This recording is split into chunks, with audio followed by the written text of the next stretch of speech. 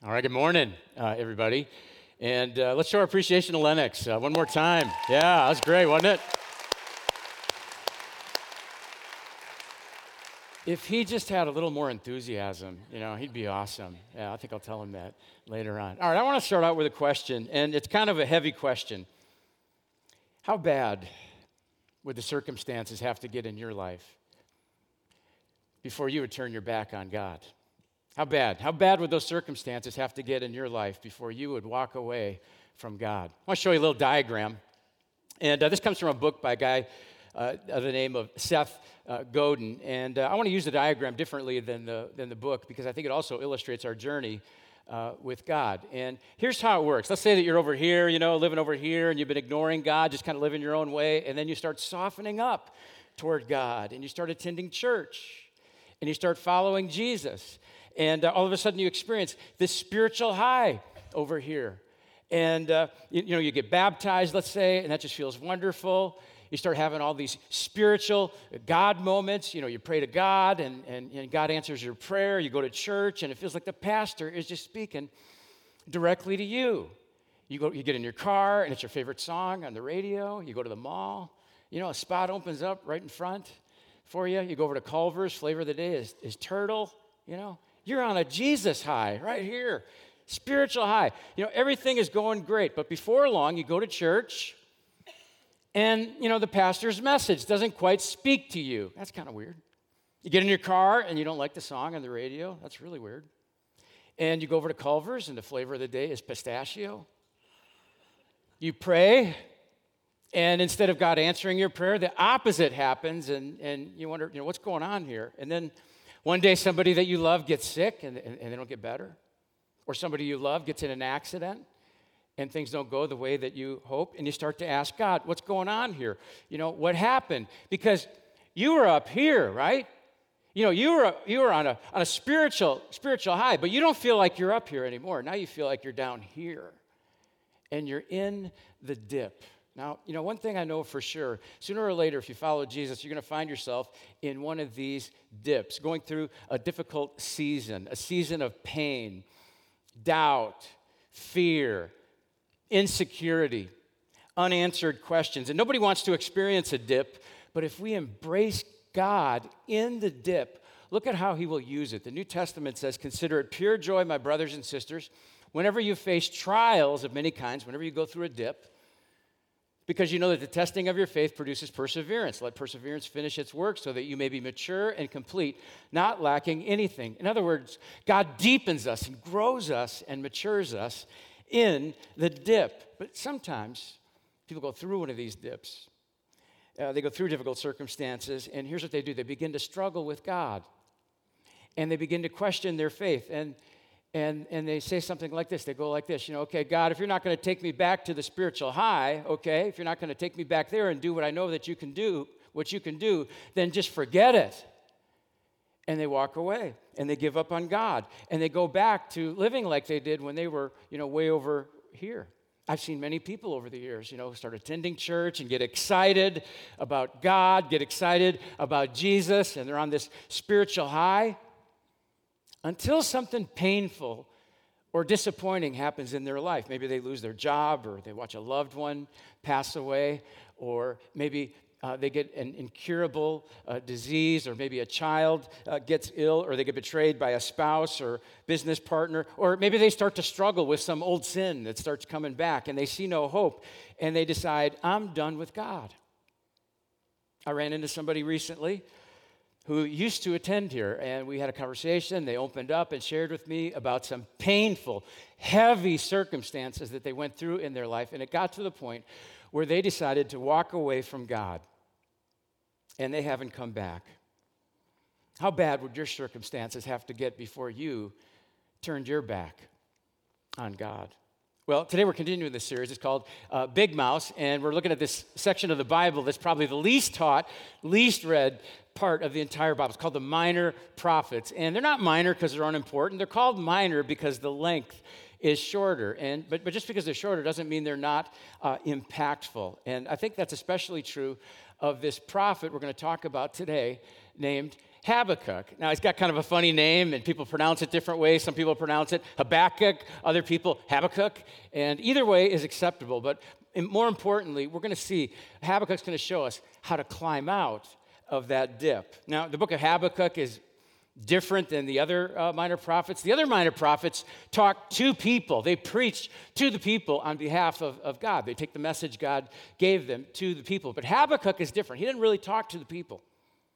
Habakkuk talks to God on behalf of the people. And his book is really like his prayer journal with his conversations with God. Now, if you read Habakkuk, and I hope you do, it's only 3 chapters long, you're going to see that Habakkuk was a prophet when the prophet business was really bad. Okay? Many people in Jerusalem had walked away from God. Habakkuk told them to stop bowing down to idols, but they didn't listen to him, and they kept bowing to foreign idols. And so Habakkuk experienced a lot of resistance and discouragement. And then if things are not bad enough, look at what God says to Habakkuk one day. I am raising up the Babylonians, that ruthless and impetuous people. And Habakkuk goes, oh, no, not that. Oh, no, because he knows what this means. When God says he's going to raise up the Babylonians, this has happened before, and God's going to allow it again. God's going to allow an enemy nation to come in and invade the land of Israel and capture them and oppress them and rule over them, maybe for a decade, maybe longer, until God's people swallow their pride, repent of their sins, and humbly return to their relationship with God. So God says to Habakkuk, it's time for me to discipline my people. And Habakkuk knows how this is going to play out. The Babylonians will invade their nation and kill large numbers of people, even slaughtering women and children. They'll tear down the temple. They'll take over land and businesses and homes and possessions, and no one's going to be able to do anything about it. And Habakkuk knows that he's not going to be spared from this coming tribulation, even though he preached faithfully and he told the people to make better decisions. Habakkuk knows that it's going to be terrible for the people, and it's going to be terrible for him. And so he's got a decision to make. What's he going to do? And you know what he does? He grabs a pen, and he writes one of the most beautiful, poetic declarations of faith in the entire Bible. Here it is from Habakkuk chapter 3. Habakkuk writes, though the fig tree does not bud, and there are no grapes on the vines, though the olive crop fails, and the fields produce no food, though there are no sheep in the pen and no cattle in the stalls, look at this, yet I will rejoice in the Lord.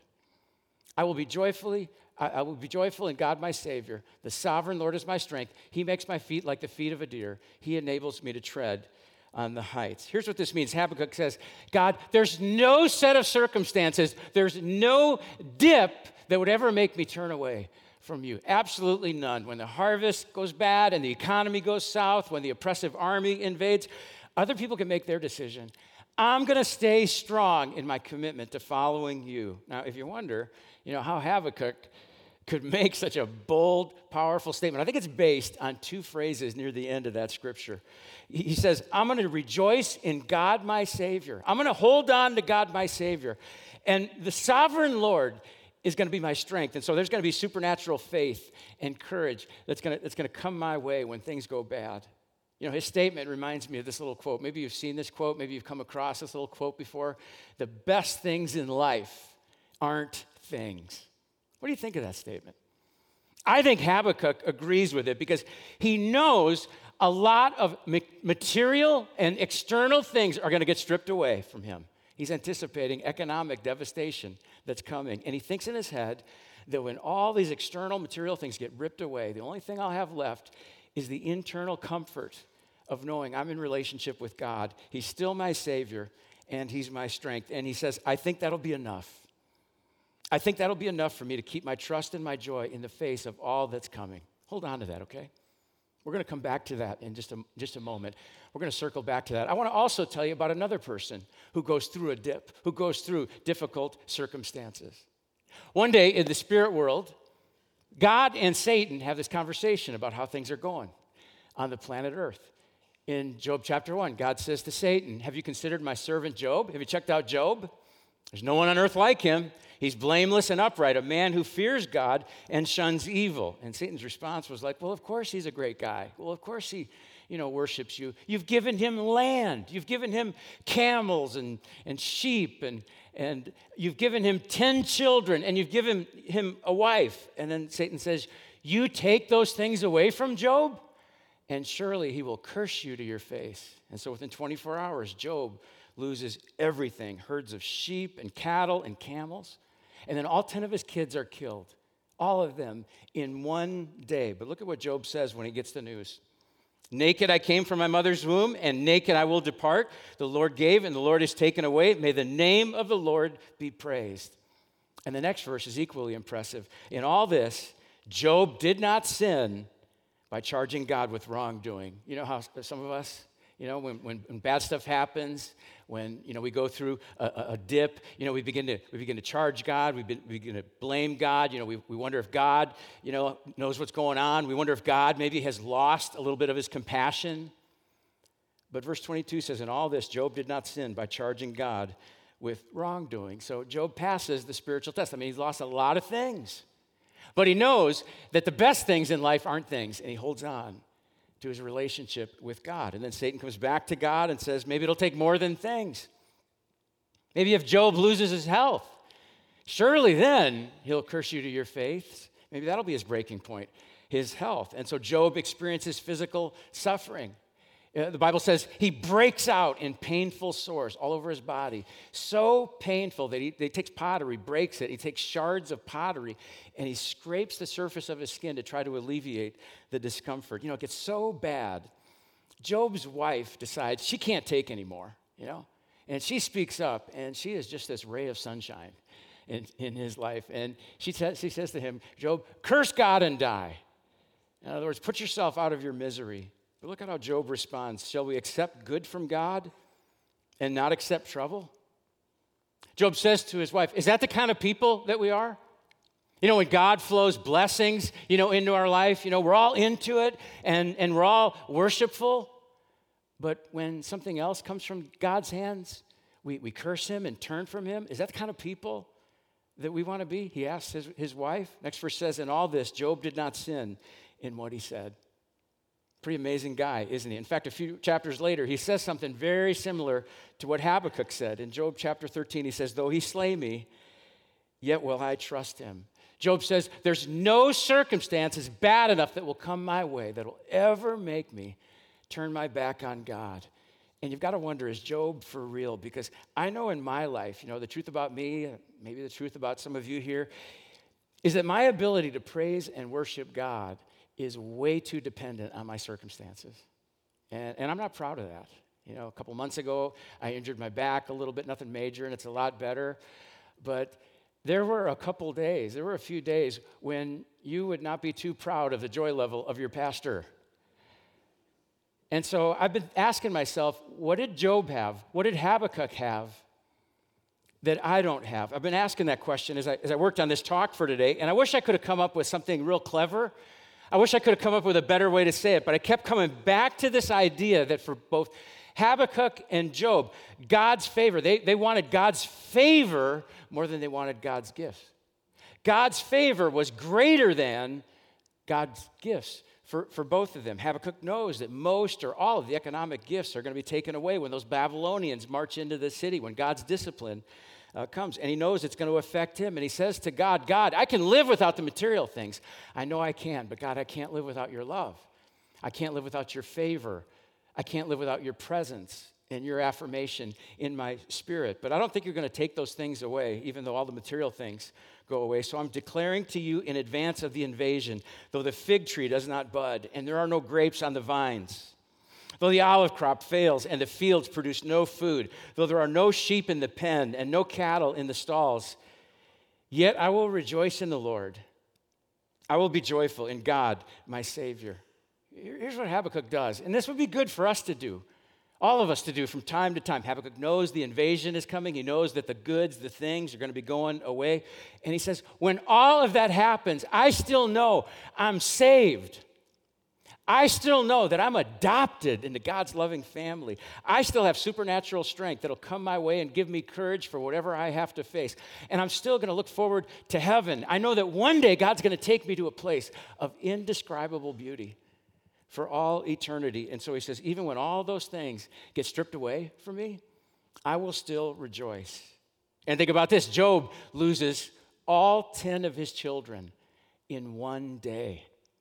I can't imagine losing one of my kids. I feel nauseous thinking about that. He lost all 10 in one day. And here's how he responds. God, these children came to me from your hand. You're the author of life. You know, you gave me these precious children to enjoy. And I enjoyed these children for many, many years because, God, you allowed me to enjoy them. You gave them to me.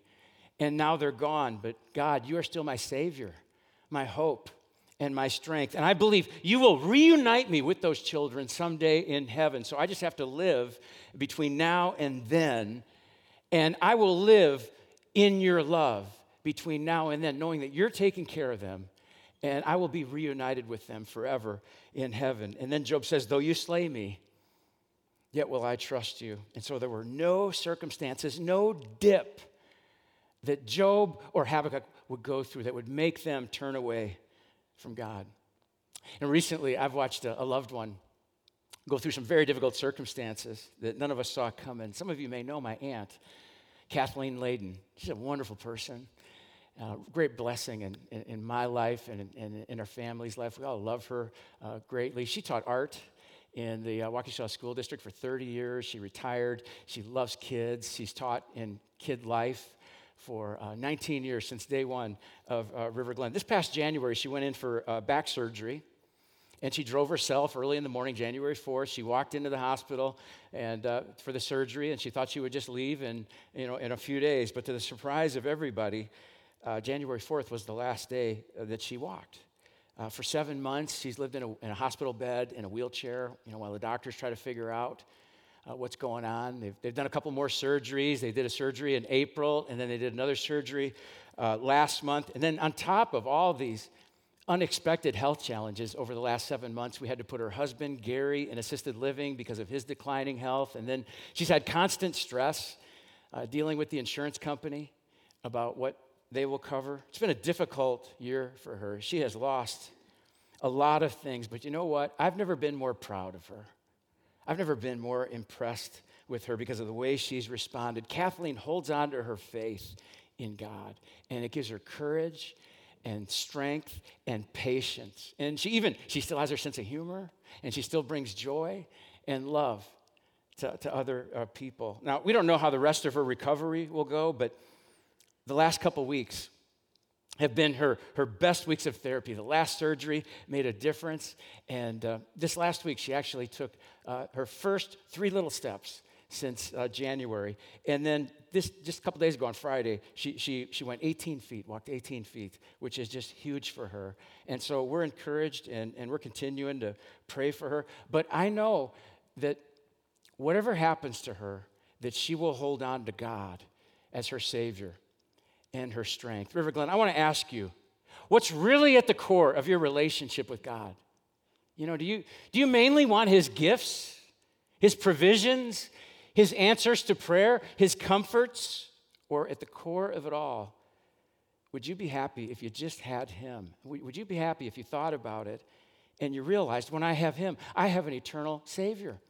I have someone who has declared all my sins forgiven and adopts me into his family. He calls me by name. He guides me into the future. He gives me strength for the storms of life. He gives me the promise of heaven. If you were to lose all your things and at the end of the day you only had God left, would he be enough for you? Would he be enough? Habakkuk also knew something that, in my opinion, we probably don't think about this often enough. Habakkuk knew that the story of his life fit into God's story, God's bigger story of redeeming and restoring the world. And so when God comes to Habakkuk and he says, Habakkuk, I must bring discipline to my people. They're the community of people that I'm forming and working through in order to bless the rest of the world. And they're off track right now. And so I'm going to discipline them. And the discipline's going to carry over and have an effect on your life. When God explains that to Habakkuk, Habakkuk says, God, you're right. You're probably right to discipline your people. And I know I'll be caught up in it. And that's all right with me because my life is not all about me. Habakkuk understands, I'm part of the greater story of what's going on in this world. And sometimes God's purposes are best served by plans that have an effect on my life. But God, you should still do what you plan to do, because your plan of redeeming and restoring the world is much more important than my little plan. And Habakkuk knows that the best things in life aren't things at all. The best thing in life is to be in relationship with God. The best thing in life is to connect my story with God's greater story. The best thing in life is advancing the purposes of God in this world. Reminds me of this book I picked up recently. It's called Amazing Grace, and it's by Eric Metaxas. It's about the life story of William Wilberforce. Wilberforce grew up in the UK. At the age of 24, he became a Christian, which surprised many people. He already had political office, and many people thought that eventually he would become prime minister of UK, but he chose the path of following Jesus closely. When he became a Christian, God stirred his heart and opened his eyes to the horrible injustice of the slave trade. And so Wilberforce decided to use his position to stop the slave trade, but he had no idea where the road was going to lead him. People hated him and resisted him. Lots of friends cut him off. People said terrible things about him. It took 5 decades to come to a place where he could actually abolish the slave trade. And when Parliament made the final decree, he was just this tired, worn out old man who had lost most of his fortune because he gave it away. And he never took the time to earn money in its place. And so he's penniless and has ill health, but they end the slave trade. And 3 days later, he dies. But just before he dies, this is in the book, he worships God. He says, what a great God you are.